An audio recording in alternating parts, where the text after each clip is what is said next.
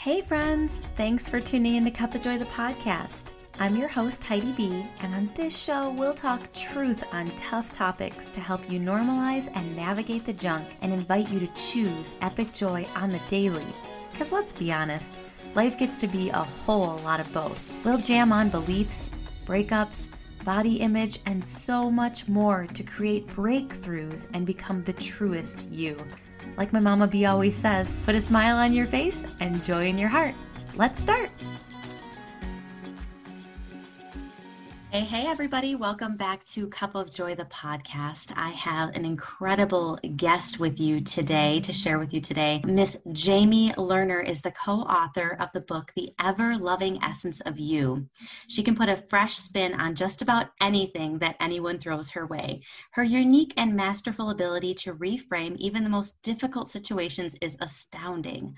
All of a sudden, your biggest nightmare becomes your greatest pleasure, and she lovingly helps you sift through the contrast and find that small opening of light that quickly becomes your greatest jumping off point for clarity. Unassuming, reassuring, and seemingly without any sense of ego, Jamie Lerner is able to put everyone and everything at ease. Jamie is an asset to any corporate setting. She is easily able to untangle the issues at hand and move right along into helping facilitate a solution-based platform for creative, productive, good-feeling collaboration and change. Jamie Lerner can often be seen working with individuals, children, adults, and couples, as well as small groups. She never positions herself as an expert of anything and is always reminding you that it is you who knows best for yourself. Always. Jamie, welcome to the podcast. Thank you for inviting me. We are so happy to have you here today. And you guys, today we're really going to dive deep into pieces of Jamie's book and also her personal experience. But really, the art of allowing and finding the personal vision to move forward through any difficulty. And Jamie, I'm just so grateful to have you here to share your personal experience, your growth through this. You have a beautiful, beautiful background and just this wonderful essence of being curious around every corner. So let's just dive right into your personal story. And it seems like you've always had this real deep self-discovery and really known yourself from the get-go. But share maybe the missing link, the missing piece, and what you learned through your relationship with your mother. So I was born with a knowing, and I think we all are.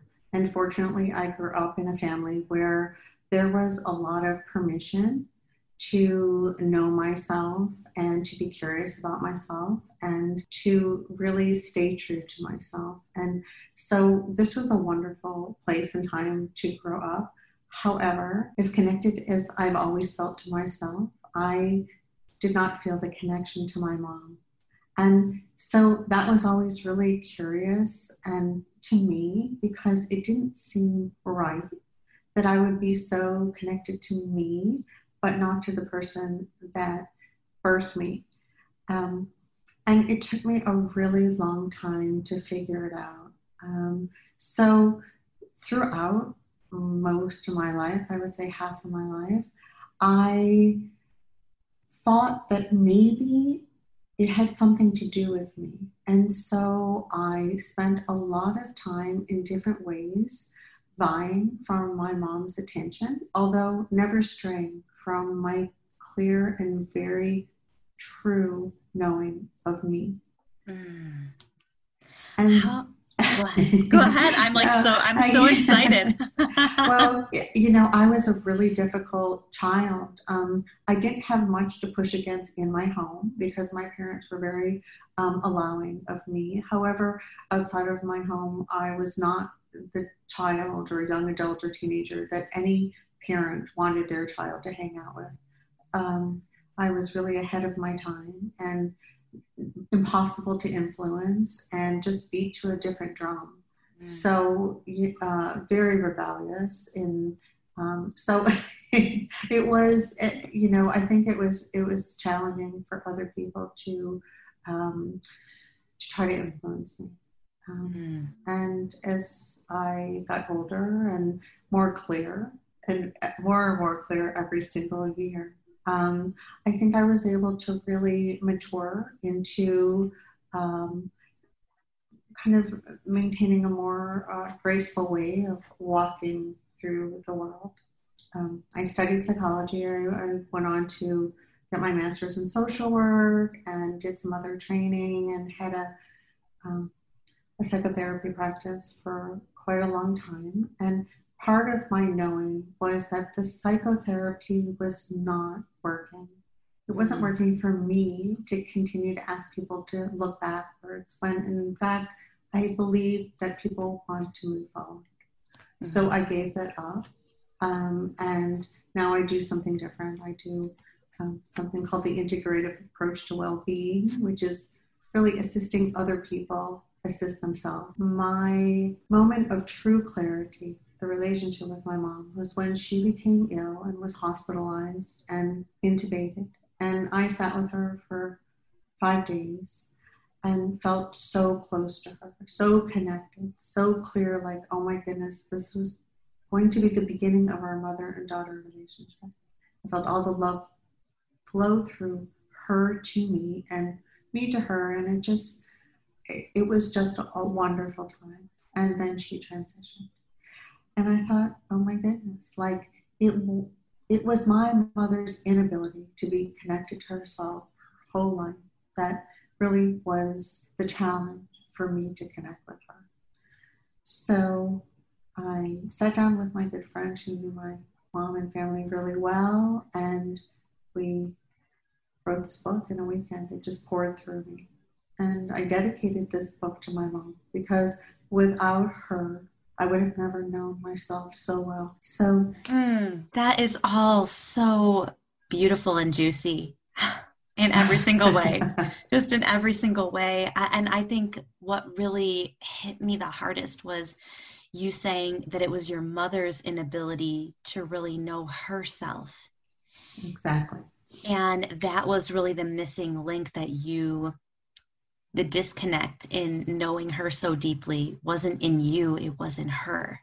Because it sounds like you really stayed true to who you were for the majority of your life. And for those people listening, how do you stay true to yourself? Sometimes it feels like such a struggle.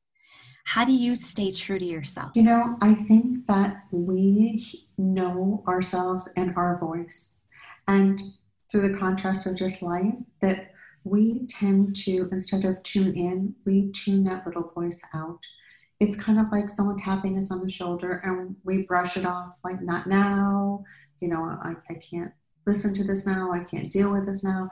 And we put off creating and recreating the relationship that we have with ourselves. But we know it, and when we tune in, it feels like home. So sitting quietly with ourselves, which seems difficult at times, but sitting quietly with ourselves with a sense of loving curiosity is really where we get to, I would say, reacquainted with our true selves. And when we do, it does feel like coming home. It feels like the most natural and most wonderful little voice that hopefully then becomes our guide to tune in, to trust ourselves, to know ourselves, to believe ourselves.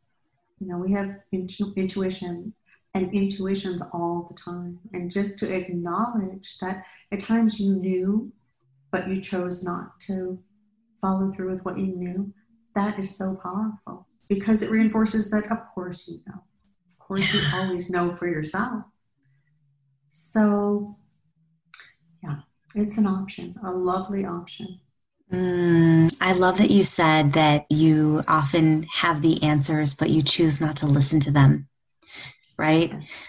There's just oftentimes, and I love that you said this stillness as well. I found on my own personal journey that I resisted the stillness and the softness and the quiet for so long because I had a lot of stories around productivity and have to go. And it wasn't until I really sat with myself that the truth of myself really did start to pour in. So do you have any techniques that you give your clients to really find that stillness and that soft, quiet voice that often gets buried beneath the loudness? I really ask people to sit with themselves for just 5 minutes first thing in the morning and to listen to the mind chatter. Because when we can tune in to these unconscious messages and kind of mantras that we are telling ourselves a lot of the time, we could only laugh because 90% of it is not true. And we would never speak to another person the way we speak to ourselves. We're so hard on ourselves. We're so judgmental with ourselves. So to listen to that and to really hear it, and then really to like throw yourself on the floor in laughter, because it is ridiculous. It is nothing but ridiculous. And I think that the laughter really kind of breaks up the fear of addressing ourselves, because now we can do it with some levity, kind of a sense of humor. Sitting with ourselves a few minutes first thing in the day, I think that it gives us a message that we're important and that we matter. And the message coming from ourselves to ourselves is the most meaningful message. It's not from our parents or our spouses or our children or, it's really, how are we feeling about ourselves? How are we receiving ourselves? How are we relaxing into ourselves? How are we loving ourselves? And especially now with what's going on, I think the most important thing is self-care. How can we care for ourselves before we go on to care for others? That's so important. I've never heard anybody describe the kind of release in laughter, and that just made me want to laugh out loud. That made me really, really joyful I think sometimes we need that permissioning, right? That permissioning of you are allowed to sit in stillness and give yourself that self-care and that self-love, and you are allowed to release it. And it doesn't have to look like one thing. It doesn't always have to be screaming. It can be laughing. It can be crying. It can be whatever that form of expression looks like for you. And I love the opportunity to invite laughter in and just make light of the fact that certain thoughts are just not yours. They're just not yours to hold on to. No, they're not. And I catch myself all day long laughing because, I'll like become aware of a thought I'm having, and it's so ridiculous. It's not based in my now at all. So yeah, I think laughter it's a great way to, Well, I've also heard people describe you as being really this masterful woman of reframing. Can you talk a little bit about the power of reframing and what that looks like? Yes. Oftentimes, it's not our situation that we're having a difficult time with, but it's how we're choosing to feel about our situation. And I think that when we begin to wrap our minds around the idea that we have a choice that we can make about how we're going to feel about doing something before we do it, I think that's really helpful. However, that requires taking some personal responsibility and not being the victim of a situation, like the victim of work, or if you're a mom, or if you're in a relationship. But it also feels really good to know that you're going to go to work no matter what, and you have a choice how you're going to feel about it. So you can pretty much reframe any situation and allow yourself to feel good about it, because you're going one way or the other. You can go feeling good, choosing to feel good, or you can go choosing not to feel good. So reframing is just a wonderful way to step into your power and have some control over where you are and what you're doing. Yes, I love this, and that you use the word control, because the only thing that we can really control is that choice, the choice that we make. And I think that, at least in my world of food and body coaching, there's so often times, and tell me if this resonates with you, there's so often times where people who struggle with food and body, and I used to be one of them, try to control everything around them, try to control the food, the calories, the intake, the exercise, the routine. And there's so many parts that are so rule bound instead of reframing our relationship to it and knowing that none of that, we don't need to control any of that when we learn to trust ourselves and know that we're in control to choose something different for ourselves. Is that making sense? Yes, it makes perfect sense. And it's really so true. And it's interesting because food is a joy. You know, we have weaponized food and turned it into some guilty pleasure. But, you know, the thing I do all day long is I eat with my eyes. I look at something or I think about something, and then I go into such specific detail about it that literally by the end of just thinking about it, feeling it in my hands, tasting it in my mouth, after all of that, then I just don't even want it anymore. Like I've literally had it. So it's how can you get into alignment with eating something? The rule is usually, can you feel good before, during, and after?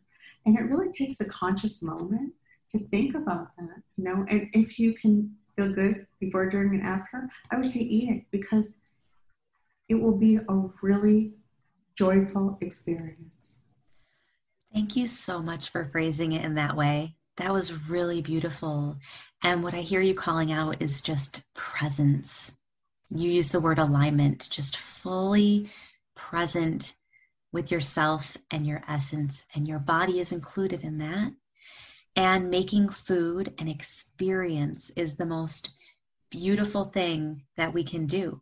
It's not just this rush thing, and it's not just nourishment, right? It's more that it's far beyond that. It really is an experience.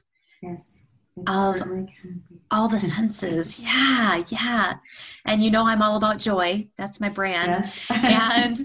And joy means so much to me. So to hear you remind folks that food is joy. It is not a weapon used against you. It is not punishment. We don't have to feel guilt, blame, or shame as a result of how we consume, right? Anything. Yes, I think that's true. And I also think that if you're choosing to feel not good about something that you're going to sit down and eat, make it a conscious choice. You're not a victim to the food. So you can sit down and say, yes, I am going to, I don't want to say mindfully but yes, I am mindfully going to eat this knowing I'm not in alignment with it and I'm not going to feel good about it. But that gives you power. That gives you control. You're making a conscious choice. I think that's really a wonderful option too. Absolutely. The power of choice is one of a kind. You talk about in your book, one of your chapters, which obviously caught my eye as I was reading through the contents, it's called The Purpose of Our Life is Joy. Do you want to talk a little bit about that chapter? Well, I really do believe the purpose of our life is joy. And I believe that we are here through our connection with ourselves and feeling really, really good about ourselves. Then from that point, we can extend that unconditionally with two hands to others or another. And that feels really good to move about the world that way in our interpersonal relationships or in just even within ourselves. I also believe that is God-given, you know. That's something that, you know, is a birthright for all of us. And we tend to cut ourselves off from those good feelings. So if we can reach always for the thought that feels better, and right now, for me personally, as what's going on in our entire world is, I say to myself, if believing feels better than not believing, believe. And so I do so with a lot of joy. And that's what has been getting me through day to day as I selectively sift through the news, which is challenging right now, and try to find some of the joyful things that are happening in the world.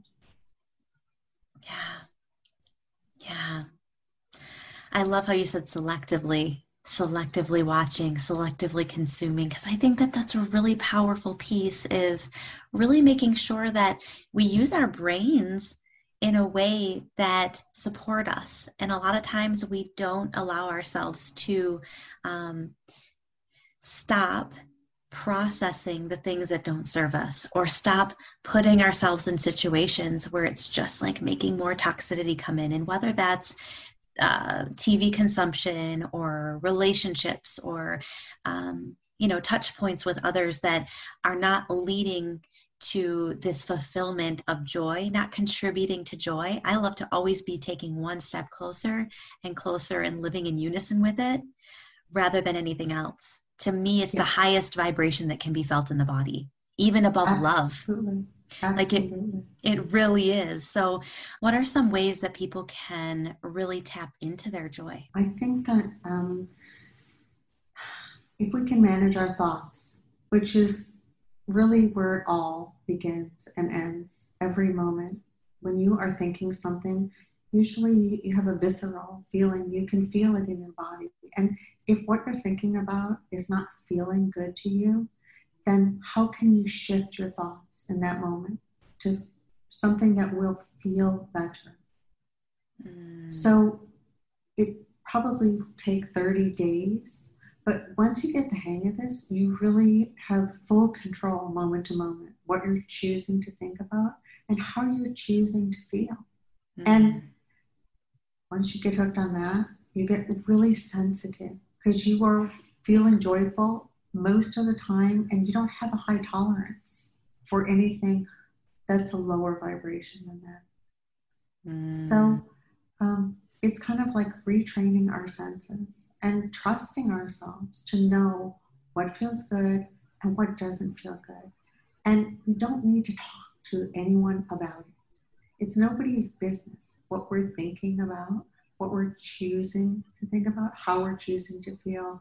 We can excuse ourselves in a very nice way and just maintain the connection with ourselves. And Mm. I think that that's something that, especially during these times, we need to do more of. We can do more of that. Yeah.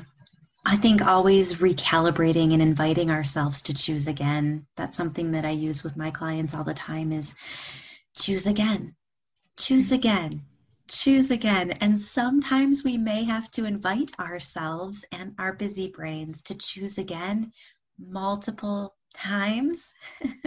At least I find myself having to choose Absolutely. again multiple times, Yes. right? But the power does lie within us to choose again, choose again, choose again. And I love that. There's another chapter in your book that is so intriguing to me, and I would love to pull on that. And it's this topic of deliberate creation. Can you tell me, what is deliberate creation, and what does that look like? Well, I think that you ask people all day long what they want, and they tell you all day long what they do not want. And what do they have? They have what they do not want. So, asking, Yes. asking people what they want and giving them permission to really start thinking about what they are wanting is it's a lovely invitation. And hopefully it shifts people more into focusing on what they do want, using the contrast of what they did not want to allow what they do want to become more clear. And when we focus on what we want, that's how we deliberately create it. And when we focus on what we do not want, that is usually what people are living, which is not necessarily their entire life. It is in this moment, the life that they have created. So you can create and recreate your life every single moment. However, only you can do this for yourself. Nobody else can create your life for you because you are the thinker of your thoughts. Once Mm. again, personal responsibility, and it gets very exciting when people buy into this concept because they really understand that, they're they are so powerful, they can create anything for themselves.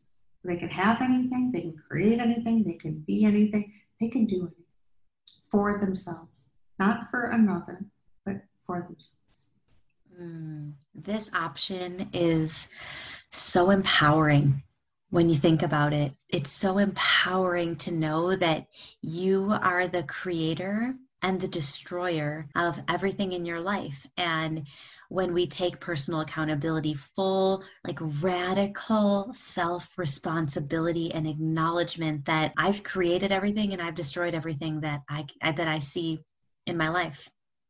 It's really, really empowering because, and like you said, exciting because you get to start to create what's next. Yes. And start creating that in each and every moment, in each and every interaction, in all parts of your day. And I know that I found this to be a really exciting ride, just learning to uncover and discover the woman that I am. And you will discover her over and over and over again. And I think women are brilliant at recreating themselves.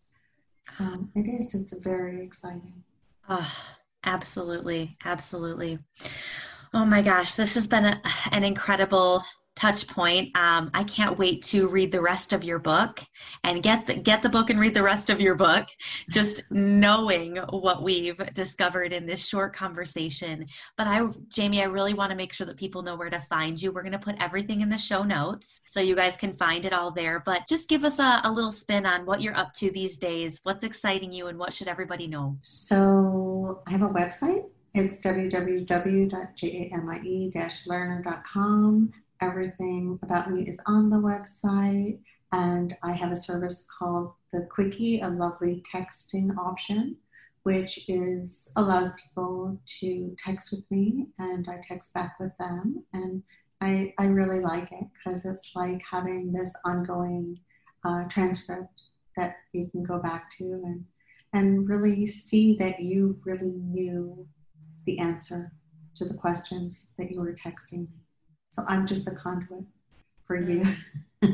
I love this option so stinking much, you guys. And go to her website and get this because she's offering all of you listening free 15 minutes of her Quickie texting service. And I can't imagine why you wouldn't take advantage of this. It is such a beautiful opportunity to connect with her, to find what's going on within you, and just have that gentle guidance as much as you desire. So go to her website, take advantage of the Quickie texting. It's just such a loving way that you are serving so many people right now. So thank you for doing that. I have 2 closing questions, if you don't mind, that I ask everybody on every single episode. And the first one is, Jamie, what do you love most about yourself? The connection that I have with myself and that I maintain with myself. That's what I love the most about myself.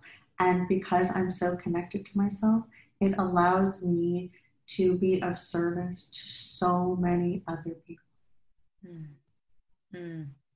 That's so good. I'm so glad that this alignment is your true soul's assignment, and that is just living in your truth. It's beautiful. And the last question that I have is, what does joy feel like to you? It feels like well-being.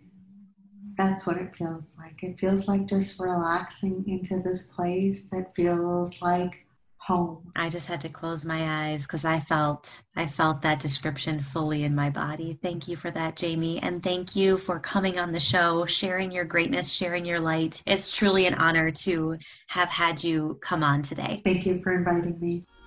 Thanks so much for tuning in. If you love what you heard, please take a quick second to screenshot this episode and share it with someone that you know would love it. Connecting with you brings sunshine to my soul, so let's continue the conversation on Instagram at JoyfullyBe. Drop me a message, question, or share your own Junk to Joy story with me. Remember that joy is contagious. You can help me spread it by leaving a little buzz, aka a review, on Apple Podcast. To learn more about Cup of Joy the podcast and my soulful services, visit cupofjoythepodcast.com. Chat soon.